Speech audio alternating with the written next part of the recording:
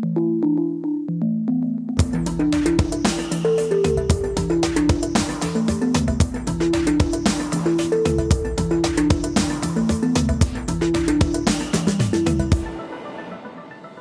everyone, and welcome back to another episode of How to Save the Planet. I am Muna, your favourite climate campaigner, and I'm on my own today because we have a whole group of guests joining us to hear about, green travel around the country.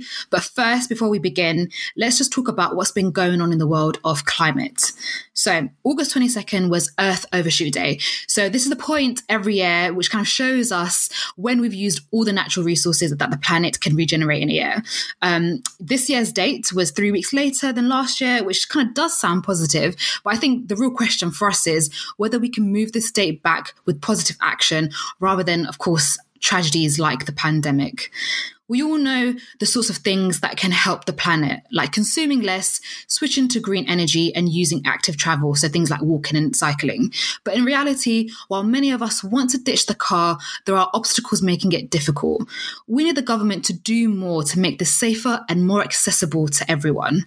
So today we are talking about all things green transport, and I'm excited to be joined by 3 experts doing their bit to make the nation greener. So before we get into it, let's get everyone to introduce themselves and give a bit of an explanation to the people about where you're from and what your organisations do. So, Haf, would you like to kick us off? Hello, I'm Haf Elgar. So I'm the director of Friends of the Earth Cymru, which is basically Friends of the Earth in Wales. So part of England, Wales and Northern Ireland, Friends of the Earth. So we've got a little office in Cardiff, and we've got a network of local groups and climate action groups across Wales, as well as getting involved in wider Friends of the Earth campaigns. Brilliant, thank you. Rudy, would you like to tell us about yourself? Hi, yes, I'm Rudy. I'm in Birmingham at the moment, and I'm from Sustrans, and we're a nationwide charity, and we help people to cycle and walk and try and look for ways and spaces to make cycling and walking easier, and that includes things like getting people to be active on their way to work or cycle and scoot to school. We're all about the active travel. Fab, I love it. And last but not least, Ian. Hello, my name's Ian Taylor, and I'm one of the 2 directors of a small organisation called Transport for Quality of Life, and we've been working with HERF in Wales. So we also have a Welsh name, Trafnidiaeth Bywyd o Safon, and we are based further north than HERF. We're in mid Wales between Machynlleth and Aberystwyth, and I'm speaking to you from up a hill, quite a long way away from any transport, in fact. So, team, whenever I think about transport, I always just have memories of running for the buses for school when the buses used to cost 40p or something. Those were the days. And I think I've always just felt quite lucky to have regular transport systems, even if it at the minute isn't the most accessible or even affordable. So I just want to get a picture about kind of what transport looks like in your area, how you get around, and if there are things you'd want to improve with it. Ian, I know you mentioned that you're quite away from transport, so maybe you can kick us off with that one. Yes, I've seen quite a big change in my transport because for the last 2 years I was seconded into Westminster doing work as the Transport Policy Advisor to the Shadow Secretary of State for Transport. So I had a cycle route down along the fantastic new cycle superhighway through the middle of London alongside the river there, and was getting plenty of exercise. And now I'm in a situation where I'm back in Wales, where I've been living these last 20 years, and my route to work consists of exactly 10 steps from the front door to the outbuilding we use as an office, which can't count as active travel at all. The situation is that I sort of lived the 2 extremes, because we do quite a lot of policy work in London as an organisation. Although we're a business, we're also very ethically based, so we're looking to improve the quality of life for people through transport and the environment. And we're somewhere strung between a sort of campaigning organisation and a consultancy and a think tank, really. For me, there's a walk to a bus service that runs every hour, and that's comparatively good. And that's a 1.5 mile walk. And then perhaps my favourite journey is to go to catch the train, which is a 3-mile walk across some wonderful hills. But the train runs roughly every hour so far as Shrewsbury. But it's very much rural transport. But it's a lot better than many people have. Yeah. Really, do you does Ian's experiences resonate? What's the picture like where you are? Not at all. So I'm in sort of the heart of Birmingham. So we've got bus stops left, right and centre. We've got a local train line, so a cross-city train line. Birmingham is working towards better public transport, and we've already got quite a step up from what Ian's describing. But of course, we are a much bigger city and a lot more people to move around, and our public transport system is something that people rely on a lot. So yeah, I'm lucky to be able to have a 30-minute off-road cycle route all the way to work, and it's amazing. I miss it at the moment, working from my desk at home. Oh, I can imagine. So I feel like we've got, Ian, who's living that rural life, Rudy, who's in the heart of a buzzing city. Are you going to tell me you are right in the middle of that? Probably a bit closer to reading that, I'm relatively lucky in Wales that, I live in the capital of Wales, Cardiff, a neighbourhood just west of the city centre. So I can actually walk to the city centre, it's just over a mile. I don't drive, but I use buses a lot usually.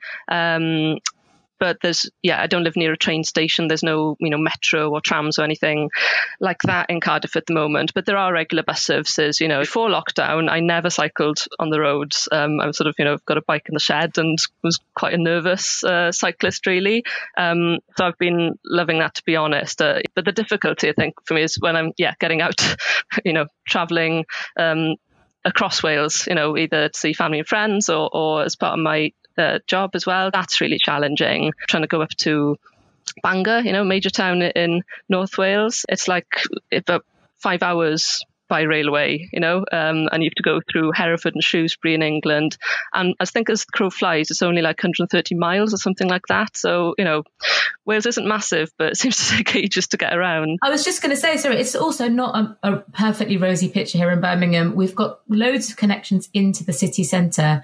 We do struggle for connections across neighbourhoods. So getting that sort of more circular picture and looking at the way that people might travel now, where they might work a bit closer or need to do lots more local trips. So that sort of connected infrastructure between areas that don't necessarily go straight to the city centre, that's missing a little bit. And that's something that we're working on in Birmingham. Yeah, I mean that leads me nicely to my next question of what transport situation would you want to see in your area? Ian, I don't know if you were going to come in and add to that. There's a few of us around here that do live in this area without owning cars. Things. And there is a car club in Machynlleth that I'm a member of. I very rarely use it, as it happens, but that's a very informal car club where the hook for many years on the wall was just there with the key on it for anybody to use. Cars is such a good point, because particularly as many people look into staycations in the UK this year because of the coronavirus, if you come from a major city, for instance, where you're almost used to public transport and you don't drive, you are kind of stuck without a car. Birmingham's always, been the kind of car is king kind of city. It's going to be a bit of a culture change to kind of get people to change their mind. And, the city council and the cabinet member for transport's working really hard to say the car isn't king in Birmingham. It's going to be a bit of a culture shift, but I think we are starting to move towards that. And that's what I want to see in Birmingham. I want to see people feel safe to cycle. And that's something that we're working on, is trying to get a bit more infrastructure in so that people do feel safe. What would be kind of the perfect version of transport in your areas? And maybe Haf, you want to kick us off with that question? Well, I guess, my local area, I guess, is Cardiff, although I work right across Wales. So honestly, changes everywhere, because everywhere's really different. I think the last few years, there's been a lot more awareness of air pollution and the desperate and urgent need to tackle it. And how it's often really unfair as well. It's a social justice issue. Often it's people who don't have a car, can't afford a car, live in the worst affected areas. Cycling routes need to be made safer and more across city and from community to community as well. So there's a lot to do in that area, I think. But there are some really exciting plans with the council. They put a green paper out on transport, a sort of discussion paper with ideas for how they can reduce car use, improve public transport, and just get more people walking and cycling around. Yeah, I mean, very briefly, Rudy and Ian, is there kind of, do you have your own kind of perfect versions of what transport should look like in your own areas? Same for me, really, just more and safer cycling infrastructure, I feel like because there were less cars on the road, more people tried out cycling and realised that it was something that they could do, whether it was just for leisure or actually eventually potentially for commuting when we go back to office-based working. So I think because they felt safer, people were doing it. And so if they could feel safer all the time, they might actually do it. So for me, it's that. But it is about joined up thinking. Have enough space on a train to cycle to the station and take your bike on the train, or have very secure parking to park your bike there and feel good about it. Or like we're looking at, there's a rapid transport system coming into Birmingham, like a sprint fast bus route. And again, having space to put your bike on there or your equipment that you want to carry. It's about that connection between everything and everything working together. So it's not like several separate systems of public transport or active travel, that you can do lots of different things all at once to make your journey easier for you. I mean, you're all actively pushing for change where you are. Ian and Half, I wonder if you could just tell us a bit about what you've been working on. Maybe Half, you can kick us off. So, yeah, we're really excited because Ian and his company, Transport for Quality of Life, has just prepared a report for us on what transport could look like in Wales if you looked at it from the context of like the climate emergency. So thought, okay, we desperately need to reduce our emissions. We know that transport is a sort of problem area. It doesn't work for people and communities in terms of traveling around, but also for the planet because it's, quite high share of our climate damaging emissions. And that's been going up. So we sort of knew there was a problem. We were also aware of, sort of innovative and exciting work that Ian and his colleagues have been doing, and especially like looking at international examples, what's working in other places. And we really wanted to come up with some solutions for, okay, let's think, what could we do in Wales? The Welsh Government's preparing a new transport strategy for Wales. And also there's just like, I think there's awareness from the public and sort of political will to do things differently. Got a relatively new law in place, which is all about well-being of future generations. There's been a definite shift to focus in Wales to how can we better connect communities, how can we make things easier for people, and also, tackle climate and ecological emergencies. So a really positive opportunity that we wanted to sort of contribute to vision of what Wales could look like, to think differently, and, what could work not just for the cities, but across rural areas. So how everything could be better connected. Yes, it's about transport infrastructure and stuff like that, but really it's about how people live and work and, socialize and everything else and get around, what access to services they have. So it's about making people's lives better as well as make things better for the planet. Yeah. I don't know if you had anything to add to that. The first thing I would say is that it is enabling to look at what other countries are doing better.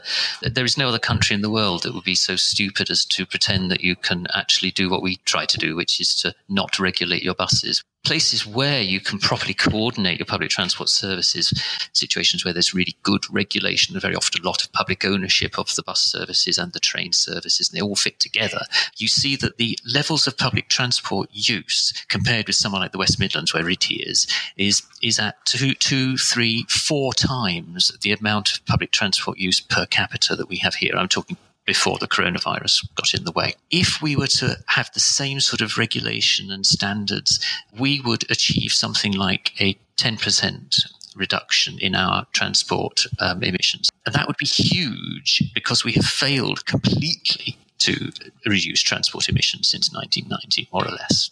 It's a completely disastrous sector. If we had the same levels of cycling and the same infrastructure as there is in somewhere like Holland, we would be able to reduce our emissions by something like 30% in most areas. I think stepping back a bit further, that is a bigger contribution to climate change, solving climate change, than people normally would think was possible with active travel. Yeah. But it is possible. But we need to stop digging ourselves into a deeper hole. There's a vast amount of planned expenditure on roads. If we switch that into provision for things which are good transport. The present government is boasting about having the biggest road building programme ever. It will put us into a worse situation, not a better situation. Really, I mean, if you could just give us an idea of kind of what's going on in Birmingham, and how are you approaching greener transport there and involving local communities? So in Birmingham as a whole, the sort of change in direction towards looking at our transport system is amazing. Working towards reallocating road space back to cyclists and pedestrians. But also alongside that, we're looking at things like low traffic neighbourhoods. Basically, a low traffic neighbourhood is where you try and keep some of that traffic on the main roads and stop it from rat running through residential areas. This is where we're working with the community, which roads that we should stop access to allow people to rat run through. Eventually, some of this traffic, what they call evaporates. It takes some time, but the idea is that people change their journeys, and because areas are safer to walk and cycle through, less people use that as a through route. So again, you look at that pollution that Ian was talking about, and you look at that congestion and eventually hopefully reduce some of that. And that's, it needs to work with the community. That's very important there, because that community lives in that area and they're the ones that know how the traffic works there. Yeah. I'd like to pick up on that. It'd be really good to understand from all of you, because I think, certainly at Friends of the Earth anyway, it is, communities that drive change for us. It'd be good to get an understanding of kind of the importance of working with communities. How important is that for, your work and what you do? It's really important. You can't make a change in a community without that community. It doesn't work. It's not fair. You don't get the true understanding of what the community or the area or the location needs without that conversation, really. This is something that is important that I try and get across the communities that we work with is don't just tell us the extremes that it's amazing or it's awful.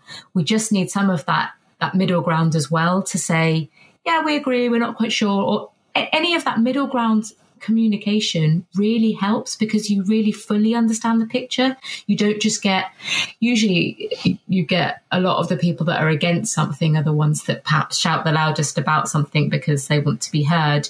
So sometimes that positive or even middle ground understanding is where you lose that understanding of what the community feels. I think that's a really, really nice way of putting it, because I think one of the things that you see in other countries is a situation that seems to be much less polarized. If you talk to people about reducing car use, it sort of people leap to the idea they've got to give up their car. The question needs to be how we can use our cars less. It's not really a question of asking people to give up their cars and take them to the scrap heap. And I think Hriti's point about exploring the middle ground is a really good one. I agree. It's not about all or nothing with any of these schemes. It's all about a little bit more compromise and a little bit more thought into the journeys that we make by car, which currently is people just jump in their car without a thought, and actually a little bit more consideration on each journey that people make would make a huge difference. Do you have kind of anywhere in the UK or around the world that you kind of look up to in terms of their approach to transport? And maybe I'll kick this question over to you to begin with. Some of the Swiss cantons are really impressive, because I really like that idea of everyone's got a right to a service of transport, the sort of universal service standards. I think that works really well, because it can apply to wherever you live. It's not just about cities. It can be if you live in a small community, it can be adapted to that. I don't think I've lived anywhere that has a sort of the perfect transport options. I did used to work quite a lot in Strasbourg, and I really liked the sort of modern tram system that they had there. And Hriti, maybe they won't be a model place, but maybe is there anywhere that kind of gives you inspiration? There's some really amazing and inspiring things coming out of Bogota. They do a lot of cycle streets, got so many miles of bike lanes, and they managed to do loads more miles of pop-up routes during coronavirus. So just the will there and how quickly things happened and how much they seem to care about getting that active travel within their regular infrastructure is really inspiring. Yeah, great. I mean, here at How to Save the Planet, we like to end on, good vibes, on hope. So, my last question for you all is maybe, what is one thing that kind of gives you hope when it comes to greener transport, especially in the context of fighting the climate crisis? And maybe, Ian, you can kick us off with this one. I think our reactions to COVID have shown that we can change behaviour in a way that we didn't think we could. I think it's almost as if somebody's flipped a switch and we're seeing that there's everybody realising that we can build back in a completely different way. Places where it's been taken years and years to sort of get tiny little bits of cycle routes. Suddenly it's been done in days. Park Lane, the cycle route that's going down the side of Park Lane in London. This is really encouraging. We're seeing a glimpse of a future that's possible. And for me, I think we should look at that and say we've reacted to COVID because it's a really obvious, really urgent, sudden emergency. The climate emergency is actually an emergency in slow motion, but we've got to react to it. Oh, great. Half, what gives you hope? What's the inspiration there for you? A few weeks ago, there was a debate and a discussion in the Senedd, which is our Welsh Parliament here, and they voted in favour of basically making most urban areas a default 20 miles per hour zone. So, yeah, I think we've definitely seen a shift in recent times in terms of community awareness, of also that political awareness as well. I think we're starting to see big changes. Yeah. Rudy, what gives you hope? For me, it's the openness. I think a lot more people are open to a lot of conversations that they might not have been open to before, like that active travel conversation, like that working from home conversation, like low traffic neighbourhoods. I've been having conversations with people recently that don't perhaps understand these concepts when we start chatting, and then within half an hour, they're all on board. I've got a local friend who's a bike mechanic, and he's saying that he's had a year's worth of trade in 2 months. People's appetites are changing, and their understanding of what could be better is changing. Haf, Rudy, Ian, thank you so much for joining us. Where can the people find you if they're looking for you? www.transportforqualityoflife.com. Yeah, sustrans.org.uk, and we're on Twitter and Facebook and all the places. So come and find us. Yeah, Half, you're obviously part of the Friends of the Earth family. Is there anywhere you want to point people to? Yeah, well, the new reports are on our website, which is foe.cymru, so foe.cymru, which is CYMRU. And yeah, a lot of social media and stuff as well. Come and find us. Brilliant. Thank you so much, three of you. It's been a pleasure to chat to you. And I hope the people listening enjoyed it as much as I did. Take care, everyone. Bye. Thanks. Bye. Bye. Well, I found that really inspiring. Such simple changes that our government and local councils, could do to make a huge impact on how we travel. It's just the simple logistical stuff, making sure timetables match between the services, and so people aren't really, stuck waiting around or having to sprint, from the next train or for the next bus. I've got really horrible memories of doing that. I'm sure you have too. I also find it really interesting because I think we always look at places like Holland as some sort of bike utopia where people cycle all the time with their children and they're shopping, and it seems really unachievable. But to know that culture only really started in the 1970s, for me, is pretty inspiring and hopeful that we can achieve the same thing here. So how can we bring about this change, I hear you ask?